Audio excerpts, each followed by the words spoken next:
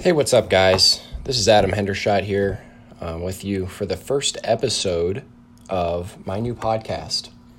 The podcast name is All of Us, and the reason that it's named All of Us is because there's something that's happening right now in the whole world. It's the third industrial revolution. Now, everyone's a part of it. Now, I don't think my first guest here, Zach, my brother, business partner. He was just saying that this is a topic that's not currently mainstream, but we think it should be. This is something I'm really passionate about. This is something that in the next, even 10 years, but in 30 to 40 years, this will absolutely change the way you and I and everyone else, our families, loved ones, live our lives. So the reason it's called All of Us is because it's all of us together moving into the third industrial revolution. And I'm an entrepreneur, like I said. My brother's an entrepreneur. We're business partners.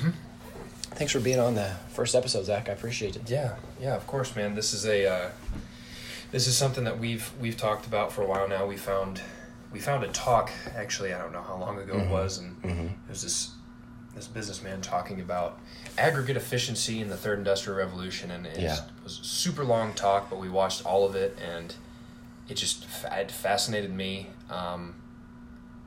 People, I guess they know, they probably remember learning about the second industrial revolution in high school, or maybe even the first, but the third one is the one that we're a part of, and it might be the biggest change of all ever. So definitely. And to speak, sorry to cut you off. Go ahead. But the guy he was referring to in that talk, there's a Vice video on YouTube. If you look it up, it's named, The Third Industrial Revolution, a Radical New Sharing Economy. Now, if you go listen to that, he's going to break down in pretty good detail kind of the themes that I'm laying out here. But this guy's name is Jeremy Rifkin, and he's basically an advisor to. He's an economist. That's really what he is by trade, and he advises Angela Merkel. She is the Prime Minister of Germany. He works very closely with China as well, and their I don't know what their leadership position is called, president, whatever. Prime Minister, sure. I believe so. Sure. But the reason I named those two in particular is because as far as the fundamental parts that move economic life, which would be transportation, technology, and communication, they're the most advanced, right? China and Germany. They are on the right track, right? But something that I think, in America, we're so tapped into the second industrial revolution infrastructure that it's going to be hard to move to the third, right? Now, I think it's important. Zach, in your understanding, what were the main things, like what were the main technologies that moved the first and second industrial revolution? And we can just discuss it right from the beginning. So in the first industrial revolution, obviously, let's go communication, right? What was that big communication thing, specifically with the printing press? How did that change the way people were receiving information? Well, the printing press was revolutionary because before its invention, if something was to be copied and distributed, it had to be hand copied by a single human being that would literally read an entire, let's say it's a book. They would read that. They'd literally just have to copy by hand everything. Right. So it would take absolute ages to double something, or to duplicate something and get it out. Especially like in the newspaper, when people started using the printing press for newspapers, information could get to people so much faster. So the scalability was like the biggest part of that, right? Of course it was. Sure. The printing press allowed like a news organization to get, I don't know the technical numbers of how much faster they could get out information, but because of this, the economy was able to move so much quicker because people got their information quicker, and that's kind of the name of the game. Is how are people going to know that there's change coming? How are people supposed to know that there's something going on if they don't get that information? So sure. No, I think you hit the most important parts, and with that said, we can move on to to one of the other infrastructures, which would be, so we got communication, we had transportation, the first industrial revolution, right? Mm-hmm. So first, first it actually might be better to go to energy, because energy is always what moves transportation, right? Mm-hmm. So the energy source was coal. And of course, you know that, and I can speak on that a little bit. Yeah, sure. Go ahead. And then first industrial revolution, that was the first way that we found a natural resource that could power our lives, right? We found something that we can, and they were so smart in the first industrial revolution. Oh my goodness, yeah. They were, because they took coal, right, and they found out how to make a steam engine, right? So they're using now steam to power factories. Their machines are better, more productive machines, right? Now you have people working on these machines. Productivity is so high, right? Yep. So this is increasing productivity in the sense that you're just producing more goods and services, right? So that was really important. Now, with coal, the key here is, it's dirty. It's very dirty. It's very dirty. It's not sustainable. It's very dangerous. Very dangerous, exactly. Coal mining is incredibly dangerous. Right. So coal mining, that whole process of creating that energy was very, very dangerous. But like I said, they were really smart. What they were able to do is they were able to take that steam engine, throw it on a locomotive, right? Yes. And now the train, the locomotive, that was so huge. To be able to go from taking things across the country in a covered wagon or on horseback. Well, guys, and think about this. Railroad is still the number one transportation source that moves goods. People have no idea. It still is number one. Because think about it. Trucks could never keep up with trains, moving goods. They don't stop. They don't have to stop. More natural resources are moved by railroad than any other mode of transportation. So if that gives you any indication as to how big of a deal that was in the 1800s, I don't know what will. You know what I mean? Especially in 2019, that it's still the top. It's still there. Right. Now they're making Hyperloop. They're making highly efficient. Yeah. They're not running on coal anymore. Yeah. Just disclaimer. Yeah, disclaimer, sure. But that was huge.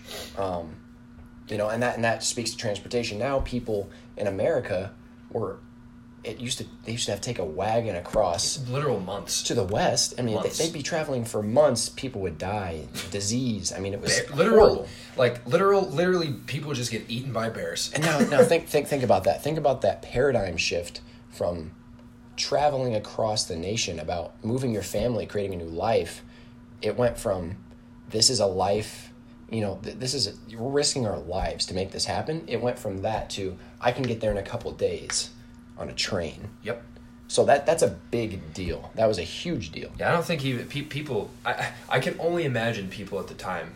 Oh, you know what I'm saying? Like how much their paradigm shifted. Holy shit, man! No, seriously. It's just had to be crazy to be. What? There's a giant metal horse on a track. And just like it is today, like I can imagine the reaction to it. Yeah. Imagine the old heads at that time were like, "Oh, it'll never be better than a horse." Yeah. You're like, yeah, but it already is, man. Mm-hmm. Just like people right now are like, "Oh, the internet." Yeah. People still say that stuff, so I can't even imagine it's the time. It's the same shit every single time. There's always a doubter. Yep. There's always a doubter in the older generation. There's always an old fart in the old generation that doesn't want to see change, but it's going to happen. They're going to get left behind, or they're going to be a part of it. That's really just how the world works. So it is. So yeah, and that's really what this show is all about.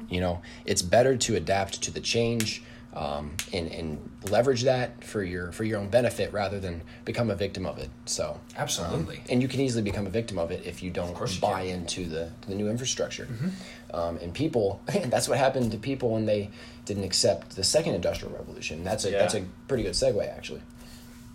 So with the second industrial revolution, let's get into the communication. So it was the printing press. Now, there's actually several technologies. Yeah, there's several. A couple things, yeah. So, the first one that came out was obviously telegraph, right? Yep. So telegraph was huge. Tick, tick, tick, tick, tick. Right. So telegraph, it it honestly was never a scaled technology where No. individuals could telegraph each other. You know, just It's mostly you know, businesses, Martha maybe. from Nebraska couldn't telegraph. Her sister. And Right. That's not how it worked. It was more of a military technology. It was very. It wasn't privatized. It was very much used by the powerful people in the world. Yeah, usually, at the time. maybe high level businesses, Sure. government, all that kind of stuff. Well, and something else that I didn't actually mention was the U.S. Postal Service, which is huge communication technology. You know what? And I actually don't know much about that, but I do know that people still use it today. The Postal Service is one of those. It's one of those socialist programs in the United States that I really agree with. Of course, yeah. I think there should be some kind of centralized communication system.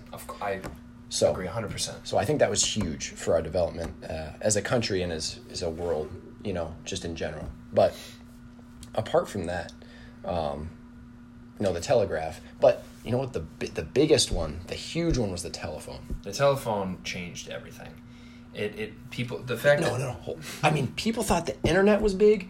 No, man. The phone, from where they came from, No. so much bigger. The percentage of jump in, the difference was much bigger then. Like, we at least had technologies that could kind of compare to some stuff like today, Yeah. But at the time, they had nothing close to...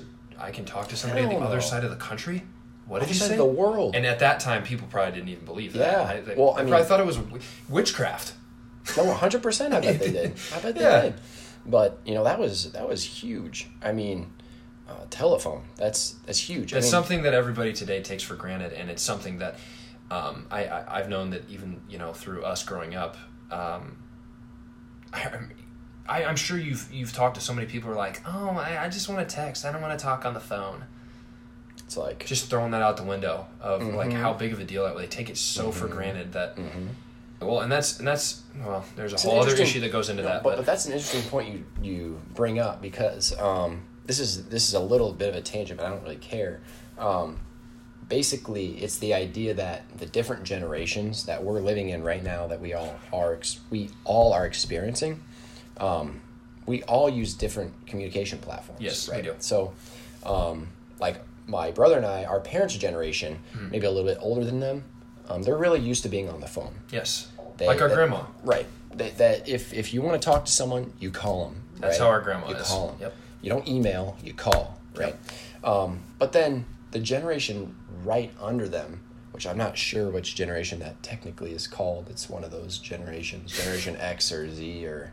Those are the newer ones. I think it's, they might be the baby boomers, mom and dad, I think. Well, mom and dad are the baby boomers. I think they're like the last year of it. But basically, anyway, the generation, right, like just younger than them, the main thing that they use to do business is email. And if you know anything about kind of the demography of business and economic life today, that is the generation that is controlling most of the market share. Oh, absolutely. So as it stands right now, I know this would be a surprising statistic for some of you. I actually don't know. I don't have the number right here, but I guess it's a rumor at this point. But more business, more deals, more revenue is made through email than any other communication platform. Still, right now, to this day. And that's another one. People are, even though it's so recent, people are already trying to throw email out the window. Right. Maybe not en masse, because obviously the numbers say that factually that it's still the biggest. Yeah. But I've talked to people who are like, I don't know. Yeah, a lot of people don't use email. As a matter of fact, I know a guy locally. I was just going to bring that up. Yeah, his name is Butch Stoller. Butch, man. Yeah, I was talking to my mom about him. He's a awesome business owner. He had like a distribution company for different real estate companies and whatnot. Yeah, he did construction materials. Yep, great entrepreneur, but he's a guy.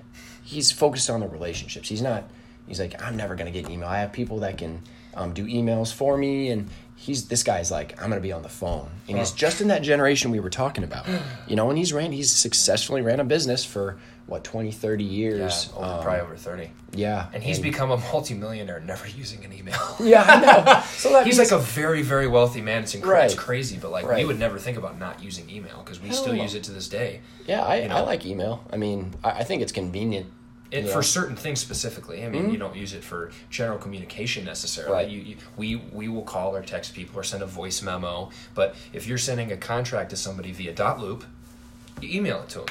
Right. And then they can sign a See, that's what the thing. People, you can sign contracts to buy a house over email. Mm-hmm. Do you know how fucking crazy that is, people? Like, that's insane. Yeah. You can buy a house over email? Yeah. You can buy anything over email now. No, you can. You can. It's all contracts. It's crazy. It's all contracts. You can wire money virtually. You can do everything virtually now. And that's huge. And that kind of speaks to our generation.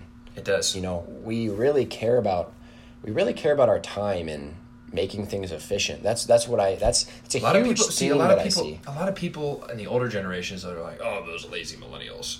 Well, we're trying to find easier ways to do things. Why is that bad? Well, and that's the thing, and it kind of speaks to the way that most millennials are communicating. It's over text.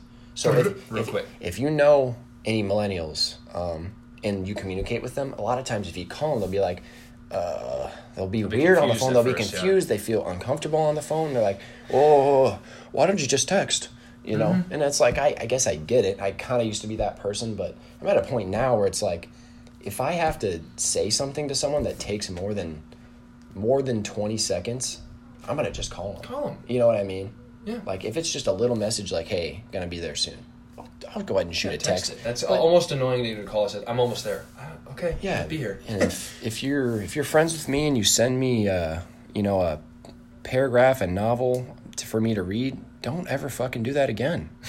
Don't do that. I assume I dislike that. Assume he won't respond. I'll respond, but I might put that off for a while because it's not going to be my priority. So no, she's like, that could have been a talk. It could have been a 5-minute phone call. Could have been a phone call. You know, I don't want to spend my time typing that shit up. No, absolutely not. No, I totally get that. Yeah, hell no. No, but one thing is, like, I don't remember the entrepreneur I think it was Steve Jobs that said, if you want to get something done, if you want to find the fastest way to get something done, give the problem to a procrastinator. Which is kind of like not all the way the same, but it kind of is like how the millennials are. Where we try to find the quickest way, the best way, the most efficient way. And sometimes that can be seen as lazy by generations who worked with their blood, sweat, and tears in their hands every day for 12 hours. Well, I also think it also takes a certain personability out of it. I would agree with that to some degree. I would agree with that. Because a lot of efficiency, because I didn't mean to cut you off, but a lot of efficiency is automation.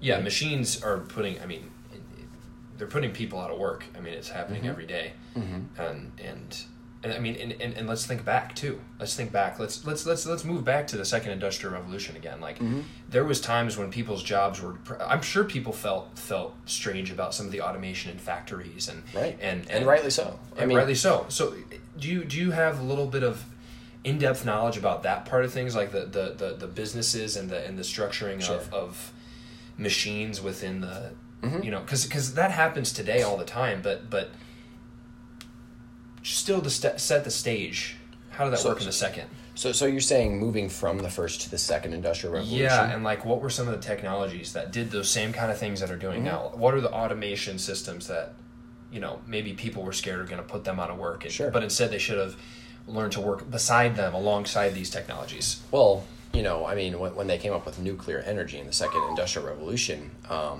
the coal industry took a huge smack to the face. It wasn't gone, but they it was almost like just destroyed to oblivion because, think about, that was the resource that powered the entire economy, right? Everything. Right, and now that's obsolete. Now we found an energy source that's much more efficient, can produce it way faster, right? So, I mean, I don't have a whole lot of in-depth knowledge. That's fine. And guys, part of this is going to be, I'm not claiming to be an expert. Absolutely about not. Any of these things. I'm going to make that abundantly clear. I am not an expert, but what I am very interested and passionate about this topic. And what I will do is I'm going to be kind of like like I said, I'm the person that's going to bring this from a niche topic. The liaison. There you go. That's the best word. I'm a liaison from taking this niche topic to a commonplace topic. This needs to be something. This needs to be a conversation that's happening a lot because it's going to affect all of us. Because the way that we communicate, the way we get around, and the way that we power all of that life. It's about to change. It's about to change. Well, it's changing actively. Well, it is right now. It is actively. It is right now. It's maybe not as abundantly clear in America at this time, but Right. again, like you mentioned, in Germany and China, it's overwhelming. It is. When did Germany say they're going to be all clean energy? 2030.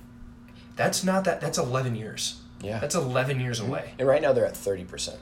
That's pretty crazy already. Yeah. China will be right behind them, I'm sure. It's just so much bigger. There's so much more to do there. So Yeah, they want to be the leader. China has does, vowed yes. to be the leader in the third industrial revolution. hey, and you know what? I think they're going to be. Yeah, because they missed out on the first and second. So, Adam, why is that such a big deal? Why is it important that they miss the first and second? Why can they jump into the third then? That's a really good question. Because America, we're the big beasts, right? Why can't we jump like that? Well, it is something that I said, and I touched on. I didn't really dig into it. Dig. Yeah, it's huge. So, like I said earlier, right now, the United States is more tapped into the second industrial revolution. Sorry, guys. Thanks for that alarm, Zach. Sorry, yeah, I guess that was just... No, it's all good. I need to turn my phone down. But, yeah, I mean, basically, America is just so tapped into this second industrial revolution platform, this infrastructure, that it's going to be hard to move it to a sustainable third industrial revolution infrastructure. It's just going to be so hard. Now, in places that aren't as industrialized, like Africa, China, Germany. Places in South America. Places in South America, absolutely. Those are places where it's going to be easier. Because think about all these, these huge nuclear power plants that are all over America. These American-owned energy companies that are in other countries. All of a sudden, pretty much everyone's going to be moving on without them, and they're going to say, we want sustainable energy. We don't want a centralized source of energy, right? We want to control the production and the distribution of our energy, right? Well, and in talking about that, I think we need to go back to the second industrial revolution for a moment and mention the big hosses, the big boys, the big names that dominated, the big boys that changed how people got around. Right. Well, this is huge. This is so big. I mean, and if you look at the Titans, if you look at the Titans, I mean, they're really hitting, they're hitting those main infrastructure pieces in the Industrial Revolution. So, Rockefeller, John Rockefeller, he was the oil guy, right? Mm-hmm. So he was all about the nuclear energy. Now, fossil fuels are in pretty much everything that we consume, right? It's in our food. Way more stuff than people realize. Right. So it's not just gas in your car. Yeah. So the oil industry really affects so much more than, fuel, transportation, and energy. I mean, it's so much bigger than that. I mean, it's in so many of our products. It's in all of our plastics. I mean, the list goes on. I won't go into it now. But John Rockefeller was one of the... Basically, what I'm saying is the way you're living your life right now is almost 100% due to Rockefeller's vision and his execution on his vision. Now, I won't say that, everything he did was entirely savory. No, he's a dog. He was a dog, man. He was. And he was willing to... If you didn't comply with his offers and his deals, he's like, okay, sweet, you're going to get crushed. Mm-hmm. And they would get crushed every time. Mm-hmm. Mm-hmm. So talk a little bit about that and how he kind of got in there and did his thing, because I think that's so interesting. He really was a savage. I mean, there were times. He's the definition of savage, man. No, he was really a savage. I mean, he basically, his philosophy, unspoken philosophy, was either I buy you out for a good price or I make you go out of business through brute force. Yep. That was essentially his game plan. And it worked. I mean, it works. Very well. It works. But, at the time, before Teddy Roosevelt came into the picture, he was largely responsible for creating regulations which were much needed. Much needed. There's some really fucked up stuff going on in the factories. People were dying child labor. Every day. That's the reason we don't have child labor anymore. It's just that whole time period and I will say a lot of what John Rockefeller and these titans did was very unethical by today's standards. Super. So, I mean, that's what I would have to say about that. But then there's another guy. There's another guy who took things a little differently at that time. Andrew Carnegie. Carnegie, man. Now he's my guy. I know. Andrew He's Carnegie. your guy. Yeah. So he was slick, man. You know what? He started out his career. He was a transportation guy. He was all about the railroads, right? And he started out his career almost Rockefeller-esque. Mm-hmm. He started out he was a conqueror, right? And that was more popular at the time. The world was still conquering each other. Places were still figuring things out. And competition really drove everything, right? Yep. But with Andrew Carnegie, he had kind of a realization at the end of his career, right? And he was one of the first, abundantly rich people, meaning, by today's standards, he would have been like multi-billionaire, right? But as one of the richest people of his time, he was one of the first people to ever donate his entire fortune. Yeah, that was unheard of at the time. Yeah, and now billionaires and millionaires, millionaires, they do it all the time. Yeah, they actually he started that trend. Yeah. He started that trend, so I really respect him for that. But the thing about Andrew Carnegie, what he understood about leadership and really influence, what he really understood was partnerships, right? Yes, and connecting with other people and basically. So I'll tell you a little story. I was hoping you would. I'll tell you. I was going to bring story. Yeah. So Andrew Carnegie he wanted to do a bunch of philanthropy at the end of his career, right? And he and Rockefeller had done things together because transportation and energy is very closely related, but they were never, they weren't close. They didn't do a whole lot together. Rockefeller was kind of one of those psychopathic type dudes that doesn't. He doesn't really want friends. He just, he's really self-interested type of guy. From what I know, I didn't know him personally, but right. Yeah. But Andrew Carnegie, he knew this about John Rockefeller, right? Mm-hmm. Yep. So the difference between John Rockefeller, he had a high sense of ego, right? Yes. High sense of ego. So at the end of John Rockefeller's career, he had a very bad reputation for his factory conditions, for how much wealth he had amassed. And at the end of his career, he was really trying to kind of strengthen his brand. Yeah. He literally was partnering with newspapers to kind of shed a more positive light on him, show some of the good things that he was doing. So in light of this, Carnegie, he knew this. He knew all this, obviously. He's very tapped into what's going on in the business world. So he basically approached, and you guys have all heard of Rockefeller Center, right? Right. I mean, Rockefeller Center. New York City. Right. So that project completely ran by Andrew Carnegie. Plot twist. Yeah. But what he did is he basically got Rockefeller to donate money, and just by saying, well, I know he wants to improve his brand, so what if we do this big philanthropy thing and he funds it and then we just name it after him? And he knew naming it after him would kind of poke at that ego and be like, I have this big thing in New York City that's named after me now. Right. So Andrew Carnegie, what he was able to do was strike deals and get things done by leveraging other people's sensibilities. Right? So that's what he really understood. He understood how to network, how to partner, how to really bring, I don't want to say the best out of people, but it seems that way. Maybe he could bring. I would probably agree with that. Even though Rockefeller was probably doing it out of self-interest. Of course he was, but it's interesting for the intended outcome. Right? Yeah, for the intended outcome, because I think Carnegie knew that he wasn't going to change how he was. Rockefeller wasn't going to change how he was, but it's interesting now because Rockefeller's his wish to be remembered in a more positive light worked because of what Carnegie did. Because Rockefeller Center, Rockefeller Plaza is one of the main places people go in New York City. People just know for the most part, Rockefeller is one of the famous guys that made America great. That's kind of like most people don't. Honestly, it's sad they don't have that much more of an in-depth knowledge about who Rockefeller was. Or like, oh, he was a business guy that helped make America. It's like, yeah, you're right, but he was a brutal motherfucker. Brutal dude, man. About as brutal as you get. But it's interesting because it worked. It did work. He's remembered very differently than he was by the masses, I would say. Yeah.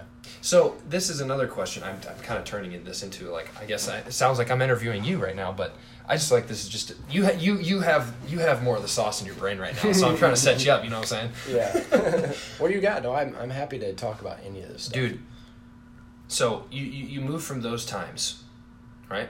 Mm-hmm. Let's bring it back to now. Who are those guys today? I know who they are, but I want you to talk about who those guys are today and what they're doing. I mean, I mean, like, you know what I mean? Like, it depends on how you look at it, really. How do you look at it? So, I mean, I'm always going to look at it from the basis of what this really is, right? Sure. So it's communication, it's transportation, and it's energy, right? Right. So this is happening in a multitude of ways, and I think that the main thing is that it's moving from one company or one organization making it happen to many working together and horizontally integrating all these technologies, all these infrastructures, and creating something that really works for everyone. So, for example, Facebook, right? Mark Zuckerberg. Now, people have their opinions about him, right? About the fact that he's collecting our data and using it to sell, working with Google and YouTube and every other internet, thing. Did you guys watch the trial where Mark Zuckerberg went to Congress and everything? Go watch that. He was in front of the Supreme Court. It's very interesting. Yeah. Very awkward. Kind of funny in some instances, but it's important to watch, I think. Anyways, go ahead. So, Zach, I just want you to touch really quick on, I know you're a guy that's leveraging social media to your advantage, right? Yes. So a lot of people have a lot of negative things to say about social media, but social media has been coming out, with Instagram, with Facebook, with Snapchat, with all these different communication technologies. How do you suggest that people leverage this in a positive way and not become a victim of it, like we were talking about earlier? Well, there's something to preface all of this. This kind of almost ties into overarching truths, because it's almost like there's the line between good and evil is for example, is very blurry in a way. I believe that there are people, and then there's energy in the world, and then people can harness it for good and bad. I believe that technology is not good or bad. It is a framework. It is a tool, and it is the people who use it and how they use it that ultimately decides if it's good or bad. So, what I will say is, you can easily go on any YouTube video, go on anybody's Instagram, and scroll through the comments. Right? You will have people on there saying some of the most heinous, disgusting things you'll ever see people say. Bullying, right? All types of horrendous stuff. People legitimately drive others to suicide. Now, in the end, suicide is a choice, but it's because of a lot of this harassment, bullying online. That's one example of negative, how it can be used negatively, or to push propaganda or to push false narratives about government agencies or about different people. Biased agendas. Biased agendas. That's probably the biggest one for me is biased agendas.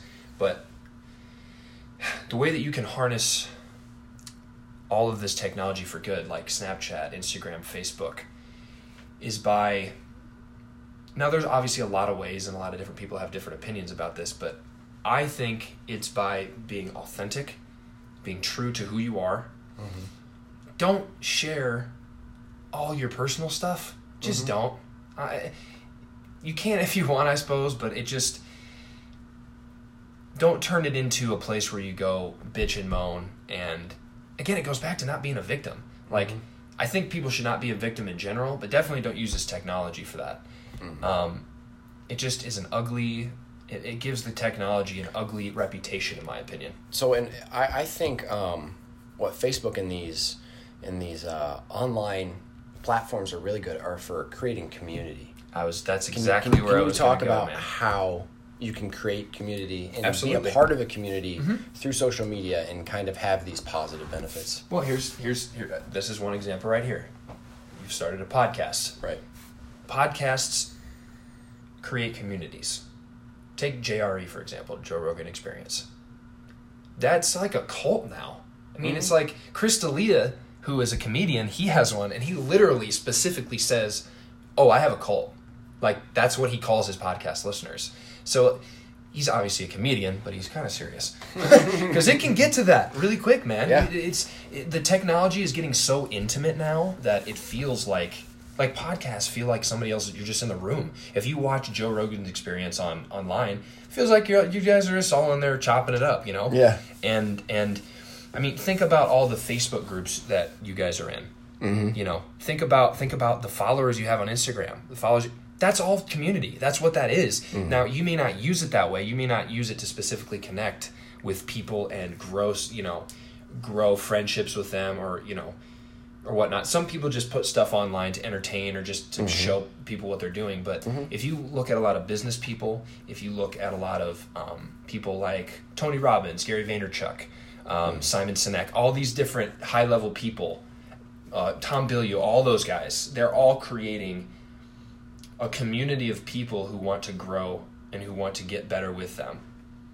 And it's become so powerful. And Gary Vaynerchuk talks about this all the time. There's never been a better time to do something like start a podcast. There's no barrier to entry. Now, again, there will be though.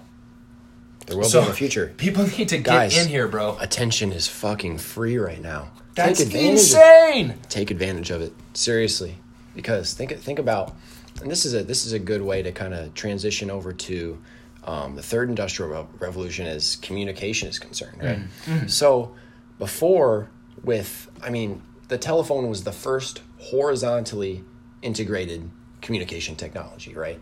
So basically what I mean by vertically integrated versus horizontally integrated. Mm-hmm. So the printing press, the newspaper, right? Yeah. That's a centralized way of getting out a message. So if you notice in society, when people were getting their main information, and they're getting the same information, they're getting it from the newspaper, right? Mm-hmm. So that's why a lot of older people, in the older generations, they have more commonly held beliefs, because there wasn't a platform for people to share ideas and for people to express their unique ideas. It was very much, there was a status quo, and there was common sense things that came out in the paper, and that was just the knowledge that you had. Do you remember, we don't remember this personally, but I'm sure you guys have read about the famous radio broadcast, George Orwell's War of the Worlds. Could you talk about that a little bit, please? Yeah, I think this is really important because things have changed now and we have more access to things, but this story will kind of show that once a kind of echo chamber is created in a certain way, or a centralized communication source has the power, this can happen. So there's a book called War of the Worlds by George Orwell. And for those of you who have not read that book, you should. It's very interesting. But it basically talks about an alien invasion. And it was written, it was a very old book. And there was a broadcast, and I apologize for not having the date of the release of this radio broadcast. But basically, someone came on the radio and started reading from this book as if it were just happening. Mm-hmm. Absolute mass chaos happened all over the United States. People were committing suicide. They were packing up their vehicles. They're like they had no television at the time. They had no way to confirm that this was true. They just heard a radio broadcast come on and started saying that aliens are attacking. And so they took that as verbatim. They took that as law. And mass chaos ensued. Obviously, things were fixed up and right. But that's the danger of having. That's what I mentioned earlier about like biased news sources. Mm-hmm. Biased news sources do that shit all the time. Mm-hmm. They tell you just what they want you to know, or what they want you to think is true.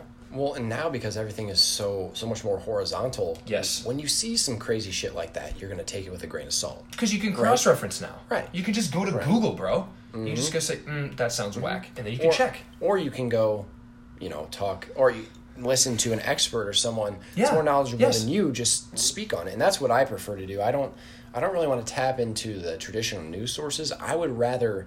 Go right to the source of who the expert is, yeah. Right. I would rather listen to very informed individuals, educated individuals, share their thoughts, and in long-form discussion because, these issues are really so complex that they can't be broken down into a 2-minute news story, or even a 10-minute news interview. No. And there's a lot going on right there. Yeah. Because there's been some crazy examples in the last year or two of a guy named Jordan Peterson, Yeah. who is a psychologist. He was a professor at the university, at Harvard, actually, and then the University of Toronto. But he is trying to spread messages of taking responsibility, shouldering basically shouldering the wrongs of mankind, accepting that you could do things like that in the right circumstances. Mm-hmm. But just taking responsibility, right? Well, and to speak on Jordan Peterson's view on long form versus news, I was listening to him on I believe it was on Joe Rogan's podcast, and he was basically just talking, and he said that he went on a news segment, for one of those 10-minute interviews, and he really just fully realized, the full breadth of these conversations can't be covered in that amount of time. It's just too complex. There's just too much there, right? But what he was saying is that, the people who have been distributing this information, predominantly the people who have high influence, the assumption for a long time is that people aren't smart enough to listen to a long-form discussion and all these complex ideas and create their own beliefs, right? Right. They thought, oh no, they need this spoon-fed to them, and they need to... Just a little blurb. Just a little blurb so they have an idea of what's going on. Yep. And then they can assume the rest, I guess. I don't fucking know. It seems crazy. No, it is crazy. But what we're finding out now is that people are much smarter. They're hungry for that long form, people bro. are much smarter than we previously ever thought. Yes. People have the ability to sit down and listen to, we're 40 minutes into this podcast. People have the attention span now. Adam, I've listened to 4-hour podcasts. Yeah. Beginning to end. Yeah. It's crazy. It sounds crazy, but... And it's good because in these long-form discussions, you can really hit every part of the issue. Yes. And that's going back to Jordan Peterson. And another thing he realized is that, there was an interview that he did with Kathy Newman. Please go watch it. It's unbelievable. It's unreal. It's a riot. But it's like 10 minutes long, right? Mm-hmm. They interviewed for 40 minutes. Like half hour or 40 minutes. Yeah. And they put everything in there that made him look like a jerk. That's what they do with a lot of these videos. Mm-hmm. I think he may be the most misrepresented person I've ever seen. Mm-hmm. Like, everybody calls him alt-right. They call him a Nazi. They call him things that he specifically denounces all the time. Mm-hmm. And it's because, some people I don't think actually can consume. I don't think everybody is meant to consume long-form discussion, because you know what I see all the time now? And this is just kind of a result of that happening over and over again, I think, is that people will see the title of an article, clickbait, and they will share it without reading it. Mm-hmm. And that just spreads hate often. Mm-hmm. Like, for Jordan, for an example, I've seen people share news stories, didn't even read the article. Mm-hmm. Mm-hmm. And it's like, that's pretty sad. It's scary to me. Mm-hmm. And that's why these discussions are so important to get people to listen to, man. But the good news is we're all together moving toward a world where everyone can communicate freely with everyone else. Yeah, and we're talking that you in Kentucky can talk to some dude in Thailand. Mm-hmm. And you can, I'm going to transition a little bit here, you can get on the Internet of Things. Mm-hmm. This is a concept we're going to be hitting a lot, guys. Internet of Things. Remember that. Internet of Things. Remember it. Hey, Internet of Things. But you can get on there, and I'm going to say, like, this is going to sound crazy, but, like, long term, you're going to be able to sell power to the Internet of Things. Yeah. That you've created. And with the last 15 minutes, let's kind of go into the third industrial revolution just to end this out strong, right? Cool, man. Okay. So I feel like we've already hit communication pretty well. So we've talked about, the basics of like how this has all kind of happened in the past, but what's the point of this? What's actionable? Why are we trying to make this, why do you want to make this mainstream, Right. Yeah. Well, I think, like I said, this is something that's going to affect everyone. So as far as like the transportation goes, look at Uber, right? It's really what this is all about. The third industrial revolution is all about a sharing economy because that increases productivity, right? So it's been, excuse me, it has been proven that with enough scale, Ubering everywhere, ride sharing is cheaper than owning a car. Let that sink in. Yeah, let that sink in for a second. Think of the implications behind that. Now, there are certain... Did you hear the move that Uber just did, too? I didn't. Well, can you tell the people? Yeah. They're getting into the trucking industry. Like semis across the country. Oh, and what did Elon just make? Electric semis. That's crazy, dude. That's crazy. Yeah. No, it really is. It really is. And there's going to be a point where...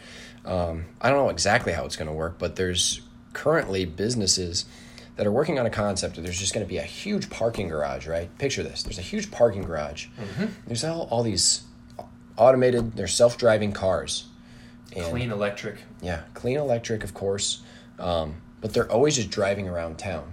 It's basically just Ubers always driving around, and you order one, and the nearest one will come pick you up. Now, that's how we're going to move economic life. That's how we're going to get to work in the morning. That's how we're going to go to the store.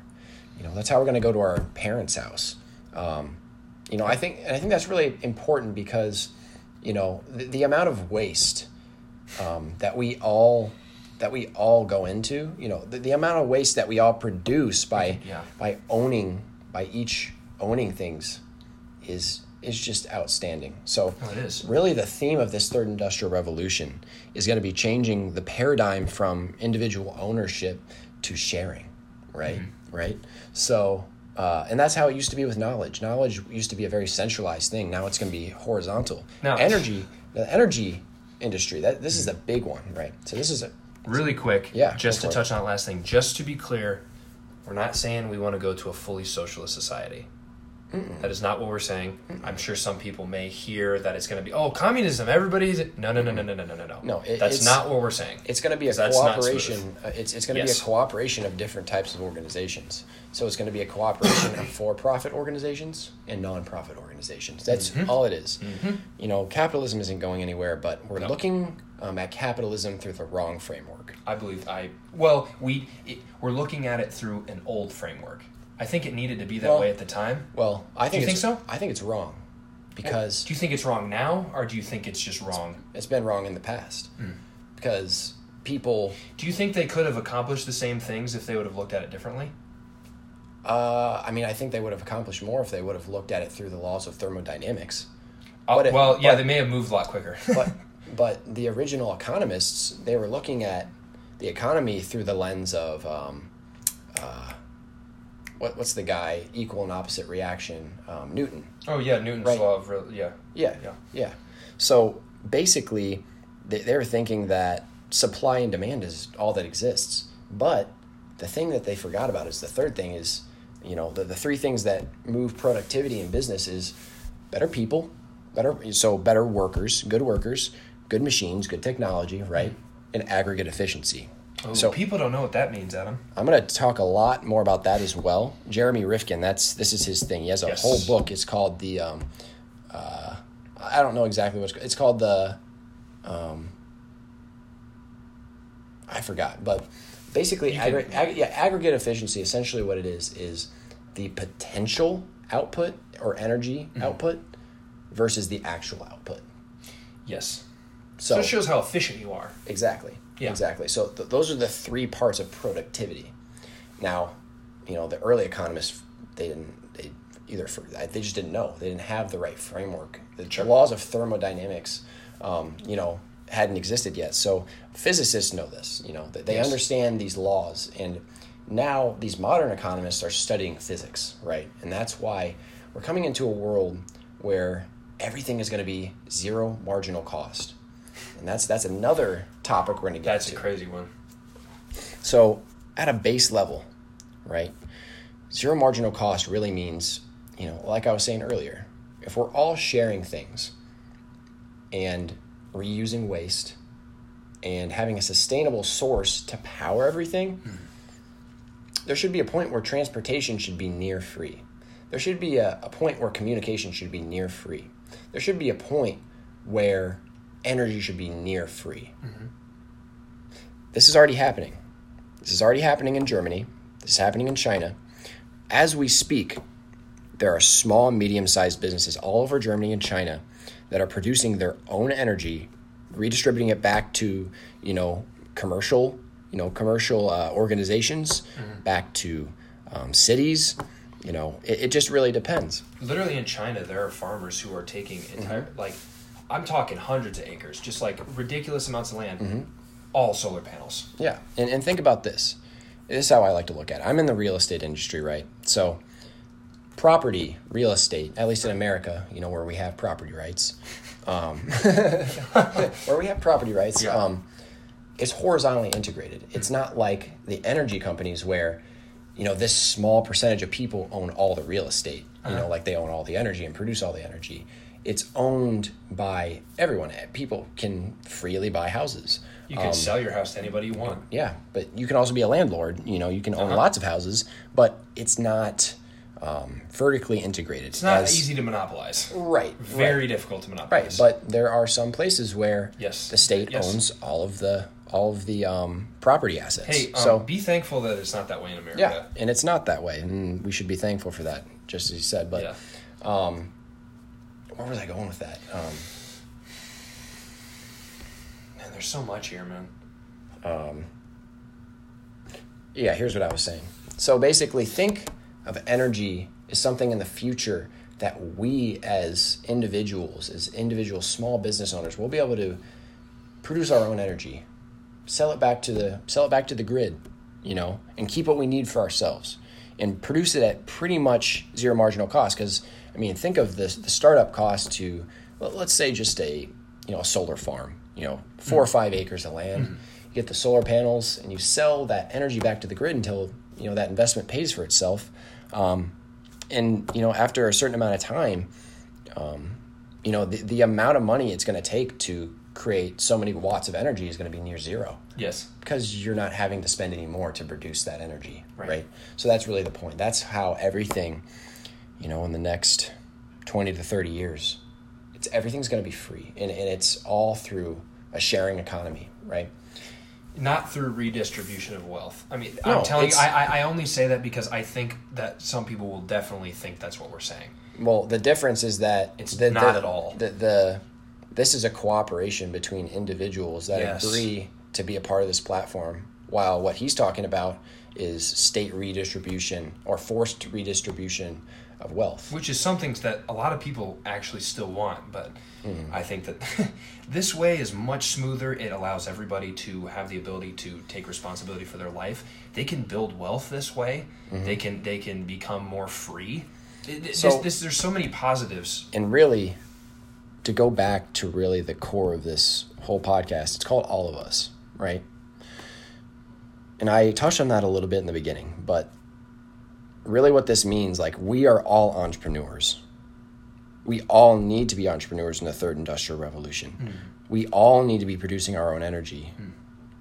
This is the biggest social entrepreneurial shift that's ever happened in history. Ever. This is not even close. This is a different level of freedom for people all over the world that we've never experienced. And really, to me, what being an entrepreneur is controlling your life. It's having control over your destiny. That's really what entrepreneurship is. And that's why this podcast is called All of Us, because we're all entrepreneurs in the third industrial revolution, and that's beautiful. So We're nearing our hour mark. I don't want to go over that hour. I'll have to start a new segment. But I want to thank Zach. Yeah, man. Zachary, my brother, this was for fun. being on the show. It was really fun. Yeah. Now, this, again, like he said, this was a very, like one day, literally, he may spend an hour talking about just aggregate efficiency. So, like, right. He's got to delve into this stuff more. Right. This is very base level. This is very base level. I was just kind of just laying a little bit of a groundwork for what this podcast is all about, sharing a little bit of the knowledge that I have currently. I'm actually at the library right now, just picked up a couple cool-looking books. I'm going to read out the titles. You guys feel free to go check those out at your library, get the audiobook if it exists. One of them is called Behemoth, A History of the Factory and the Making of the Modern World. So this is all about the Second Industrial Revolution. I think the first and second, actually. And it's by Joshua B. Freeman. Go check that out, guys. And the other book, this is I'm really excited for this one. This one is called From Silk to Silicon, The Story of Globalization Through 10 Extraordinary Lives. So this one, it sounds like what they're doing is, by the way, that's the author of this book is Jeffrey E. Garton. And it sounds like this book is really, what they're trying to do is tell the story of globalization and, the evolution of the economy, of communication, and all these things, and how history can change our future. It looks really interesting. They're doing it through stories of real people. So, and I think that's the most effective way to get a point across, is a good-ass story. So I agree, man. Yeah. All right. That will conclude episode 1 of All of Us. Tune in next time.